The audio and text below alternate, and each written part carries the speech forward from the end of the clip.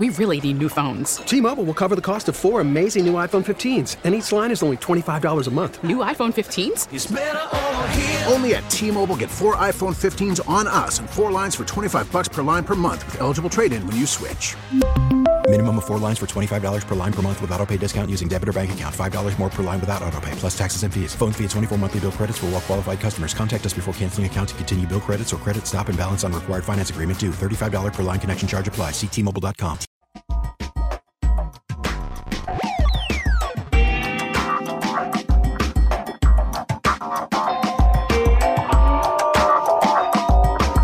The CV Report. TPS report. The CV Report. Give us one word to describe what you're going through right now. Sucky. Yeah. I know it's just a Nissan Frontier, but in my mind, this thing's an M1 Abrams tank. Honey, take the wheel. I'm going to stick my head out of the sunroof. Look, any self-respecting veteran should grow a beard and have a belly. That's the dumbest thing I've heard all day. Like, if we're going to start getting angry now, it's a little late. Is live in D.C. with the update on all of this. Good morning. Maybe. I guess not. The CV Report.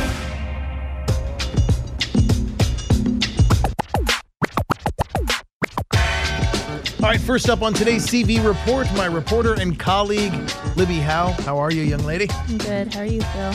I'm good. And it's been a while since we've chatted, and I know the vet news never stops.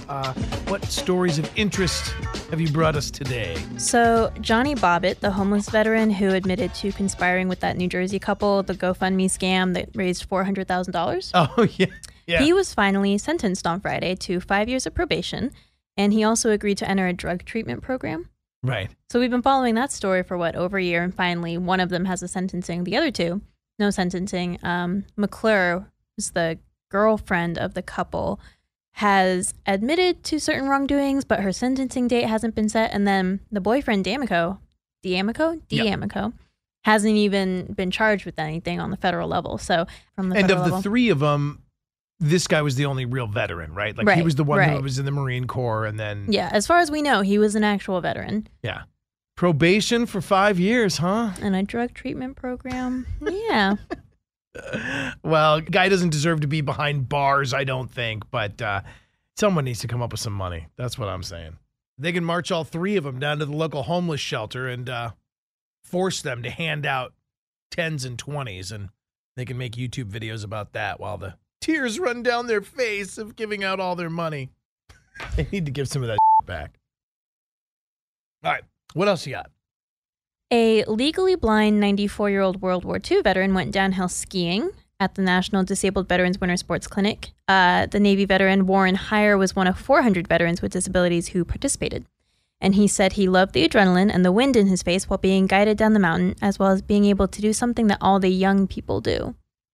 Oh, that's amazing. I was looking through the photos that a friend of mine sent me, my friend Jill Atwood, who's a public affairs for the Rocky Mountain region.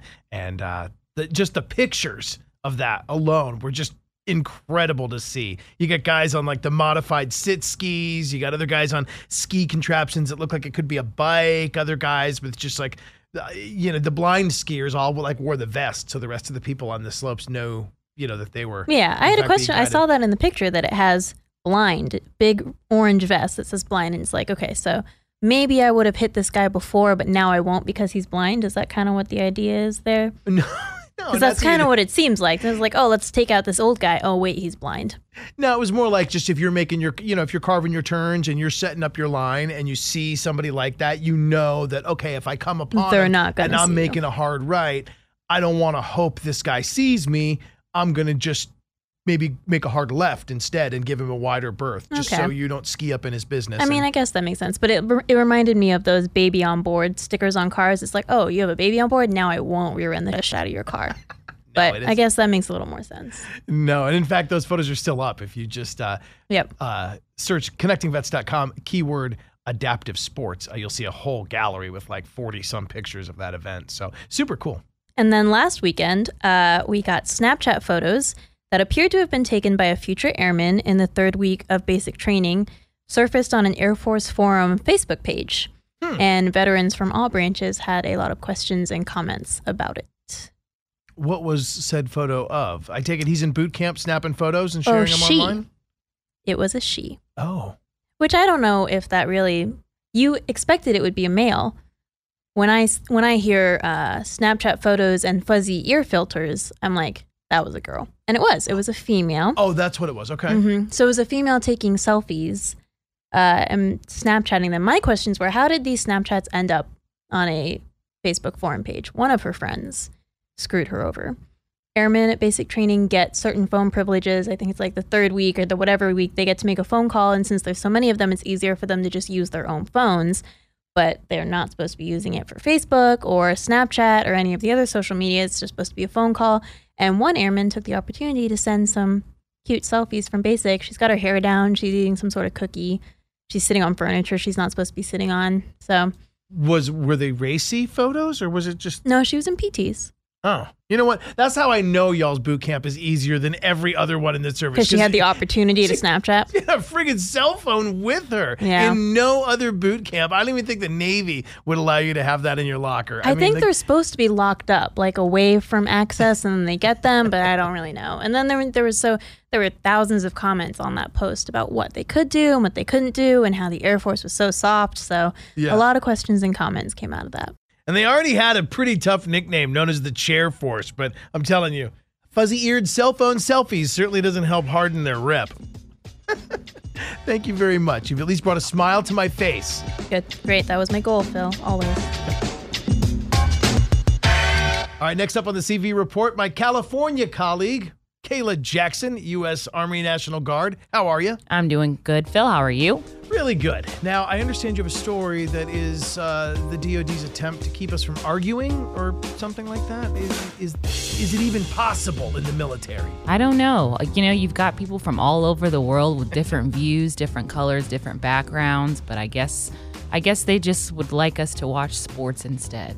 That's what AAFES is telling us. Well, tell me about how this is all going down. Yeah, so last week I heard about a memo that was sent out through the Army and Air Force Exchange that we know, your PX, you can go on base and get all your goodies, your food, your clothing, grab a bite to eat.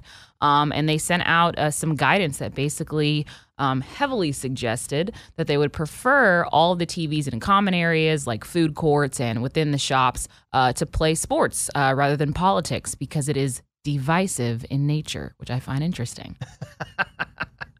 So no Fox News, no CNN, no MSNBC, even your local news networks, I imagine between 4 and 7 p.m. Let's go over to ESPN and watch some sports highlights. Yeah, basically. I talked to Chris Ward, the senior public affairs manager for the Exchange, and he basically said that it's really, if a TV is on CNN, somebody's going to make a comment. He says if a TV is on Fox News, somebody's going to make a comment. Really, more than anything, it's just kind of reminding the stores of their options. So he repeated again, once again, this is guidance, heavily suggested, of course. Did he ever say that there were incidents or there were fights or arguments like breaking out over the salad bar or in the produce aisle, I hate Hillary. Here's a cucumber, idiot. I mean, were there fights breaking out in the store? Not that he talked about specifically. I asked him, has this kind of been an ongoing thing? And he said no. He gets complaints every now and then, which I guess is a regular thing to do. And it's really about appeasing the shoppers. And so my question, of course, was to, him, do you think you're going to get complaints about if you're showing ESPN, if you're showing, like Fox Sports? Because I like to think that people are very passionate about politics and equally passionate about sports. And he said no, he's never actually had any complaints about sports specifically, but he wouldn't be surprised. However, he did say that he doesn't think that it gets quite as heated as political commentary, which I have a differing opinion on that. No, and as you should. I mean, I think maybe sports seems like it's less divisive because at the end of the day, there is like a numeric answer. The champion is the one that wins the most games and the championship, But if that's your sports team, you're gonna fight to the death. I've been to some Florida State versus UF games, and there have been some fights. When we won, there have still been fights after the game is over. So, all right, go Gators. Oh my God, don't do that. Don't make me leave on that note.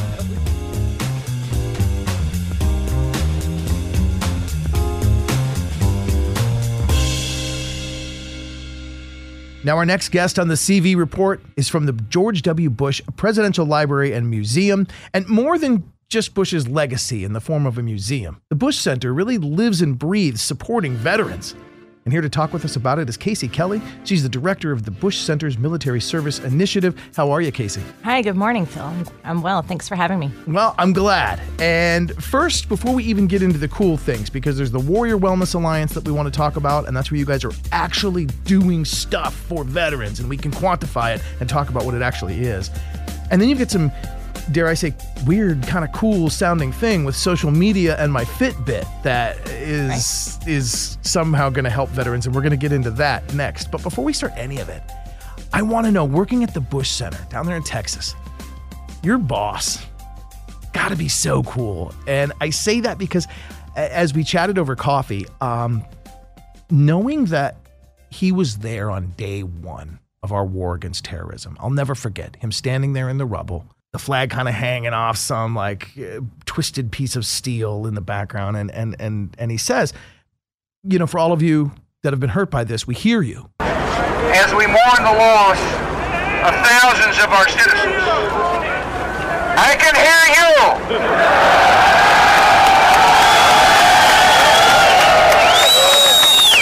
I can hear you. The rest of the world hears you. And the people who knock these buildings down will hear all of us soon.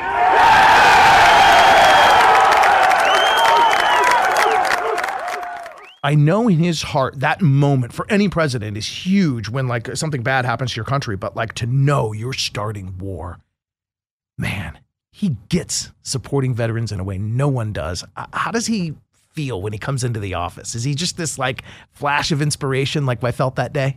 Well, that's exactly right, Phil. You know, the Bush Institute, we work to engage communities in the United States and around the world by developing leaders, advancing policy, and taking action. And that action piece could not be more present than in our Military Service Initiative, which is where I reside in the Institute. And President Bush said, you know, I don't want another think tank. I want to do tank. And that's exactly what we're trying to do with the Military Service Initiative. Is that kind of how he said it too? I don't want to think tank. I want to do tank. I want to do tank. Exactly. That's awesome. And so one of the things that we're doing is really look to see everything that we can do with the platform that we have and the passion that President and Mrs. Bush have in continuing to support post 9/11 military families as they transition into civilian life. Wonderful. Well, let's get to it. Let's talk a little bit first about how it's going down. Now, obviously, there's a lot of things that a presidential memorial library and organization does. There's policy arms and there's training for different kinds of young leaders and people considering maybe, launches into politics and such. But what you speak of when you talk about the Warrior Wellness Alliance is none of that. It's just straight how veterans, most notably the post 9/11 generation, the GWAP men and women, can get help for a variety of things. Talk to me about how the rubber meets the road there. What do y'all actually do to make a difference in vets' lives? Sure. So the overarching goal of the Warrior Wellness Alliance is to connect more veterans to effective, high-quality mental health care for the invisible wounds of war when they need it.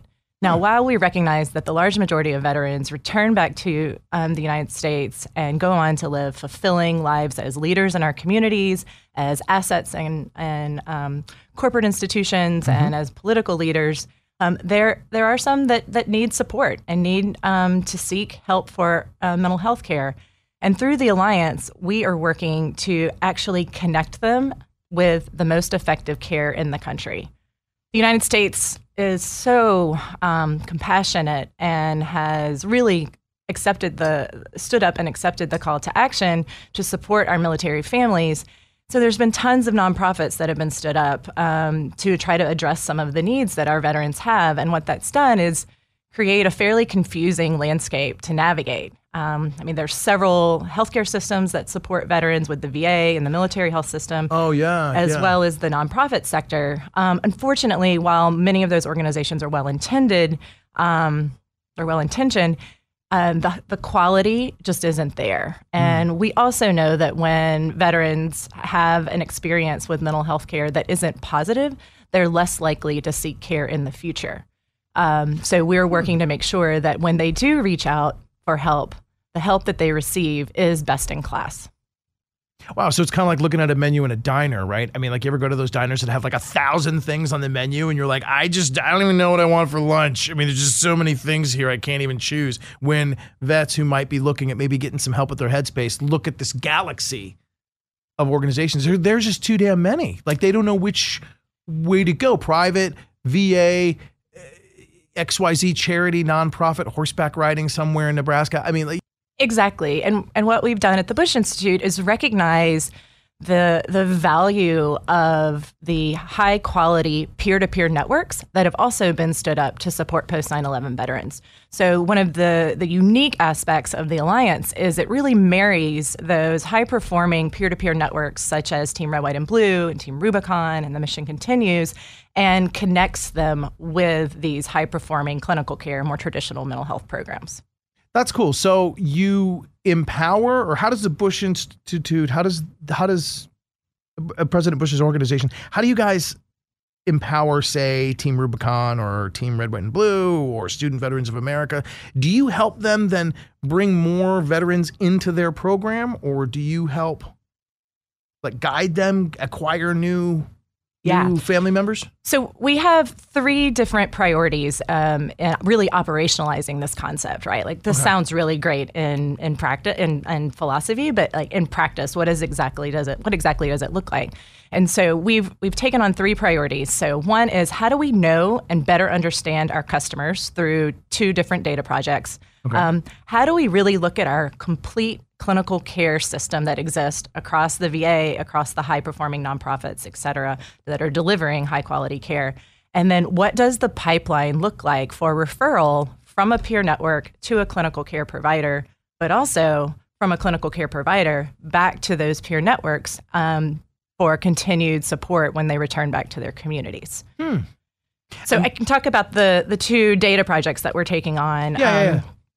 And you made a perfect example. One of the ways that we are doing this is to help our peer networks better understand their membership, so that they can then recognize and feel empowered when they see someone struggling to make that referral for them.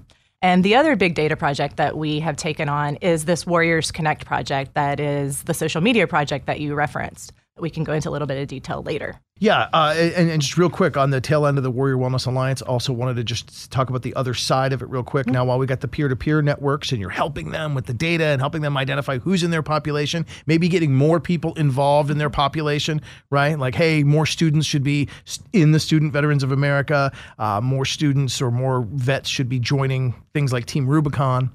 But then you're also marrying them with the care providers. And that's why we wanted to say, obviously, the VA is the biggest one, and I'm real familiar with the thousands of programs and all the things that the VA does. But there's a couple here I didn't know much about. And the Cohen Veterans Network is one that works outside of the footprint of the VA. And by pairing these peer-to-peer networks with healthcare providers, like the Cohen Network, does it make it more likely that, like, Lance Corporal Joe in like Lincoln, Nebraska, out there in the sticks, is able to get some benefits or able to engage in some programs that he might not normally be able to know about through just his local hospital or his regional VA? So we know that only about 50% of veterans actually get their care in the VA, which is one of the reasons why we wanted to bring in some of the nonprofit high-performing organizations. And you're exactly right. Like, we also know that the Cohen Veteran Network, as well as the Wounded Warrior Project's Warrior Care Network, have been stood up to fill in gaps where VA is not available, or there's maybe not enough slots that they have available to address the needs in that community. We also know that sometimes veterans prefer to get their care in the community as opposed to at the VA. Yeah. And so really looking at how do we comprehensively provide a range of services along a continuum care to meet veterans where they are. Very cool. All right, now let's talk about this project that I found kind of interesting, because in trying to connect the groups and the care providers together and make sure the veterans are all getting hooked up and that, their headspace is thriving and that they're doing better. You've got this other kind of project called Warriors Connect Research Project. And what I've learned of it is that it involves my social media page and my Fitbit. And I'm afraid that you'd be, either embarrassed. I would be embarrassed, or you might find both of them laughable, because the things I post on Facebook are kind of funny, and the amount of steps I take in a day might make you laugh and my health care provider cringe. Well, and that's exactly the point. So when we look at the amount of information that is available on social media compared to the amount of information that is available by going in to see the doctor, you think about it, you see the doctor maybe once or twice a year, right? And all of that information, at least in the mental health space, is self-report.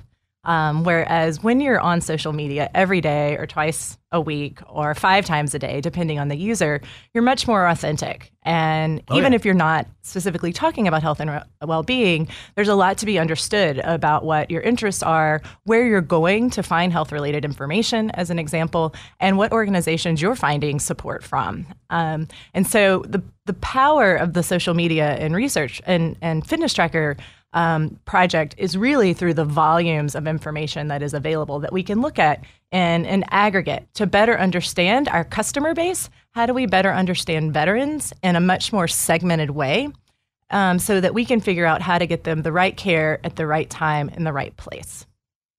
All right, let me put this in hypothetical examples, and we'll use my laughable self here as your case study. But I mean, are you telling me that you can combine or you can monitor closely enough my social media feed to know that, like, I just posted yesterday about the 4-pound, 8-layer cardiac burger I had at, Death by Barbecue. And then that, I frequently post about my love of Jim Beam, and there's a lot of pictures of me with like bottles and such.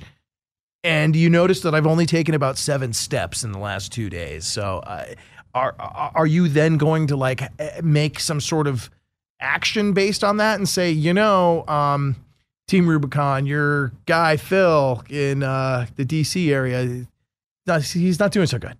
He's eating like crap and he's posting up, really, disturbing jokes. Not exactly. The science isn't that precise yet. But what we are trying to do is to help Team Rubicon understand which types of veterans are more likely to benefit from the programs that they're running.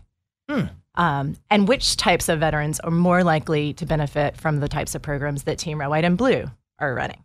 So that then we can be much more precise in how we develop our outreach programming as well as our resource programming to meet those types of veterans where they are. And as a veteran, I could help this initiative by joining you and saying, hey, check my silly, funny Facebook feed, replete with Daddy Shark videos and the things I do with my kids. And then also share with you my fitness information. Like, that is something I can do as a well-adjusted vet, maybe, to help the greater good. So what's exciting about this project for me is I constantly get asked, Casey, what can I do to help? How can I be helpful? I see some of my buddies struggling. And this is something that everyone can do. What we're asking through Warriors Connect is we're asking for folks to donate, to opt in their social media and fitness tracker information across 7 different platforms. And so if you go to our website where the Warriors Connect project resides at at warriorsconnect.ourdatahelps.org, you will have the ability to read all about it, learn a little bit more, and then decide if you want to connect your Facebook page, or you want to connect your Instagram or your Twitter, or you want to connect all of them. And then you can join us in this effort of finding innovative solutions for military families around the country. Amazing. And amazing to think we live in a digital world in a generation where what we don't even know we're doing can actually be helpful. The data we're just openly sharing, it's not all going to be used by Google to just sell me cars and crap. You can glean from what I'm posting things that might help generate profiles of veterans so that people can somehow reach the services that they really need. And when it comes to the mental health space, I know it's critical that we do find ways to reach out to people because they don't always reach out to us. Exactly. You know, the Bush Institute was brilliant. I was brilliant in recognizing that when we come to finding solutions for our most challenging mental health needs, we've got to get beyond the mindset of asking veterans to come to us and go to them. Mm-hmm. And through the Alliance, our peer networks represent over 1 million post 9/11 veterans. And that's the mindset. How do we empower these peer networks and veterans who are leaders within them to really understand how to connect their buddies when they're struggling and how to navigate to the best-in-class mental health care providers around the country. Very cool. You're working with some really cool groups, Casey. You're working with some brilliant service care providers, and along the way, you're doing some amazing things for the veterans that have, given us their all, and you're giving your all back. Not surprising. It comes from a place like the President Bush Center. Casey Kelly, I appreciate your time today. Thank you very much, Phil. And if folks want to learn more, please visit us at bushcenter.org/dubdubA. bushcenter.org/dubdubA. And also, I'll share with you one more time to participate in the social media Fitbit kind of study here that we spoke of. Go to warriorsconnect.ourdatahelps.org. Thank you very much, Casey. Thank you.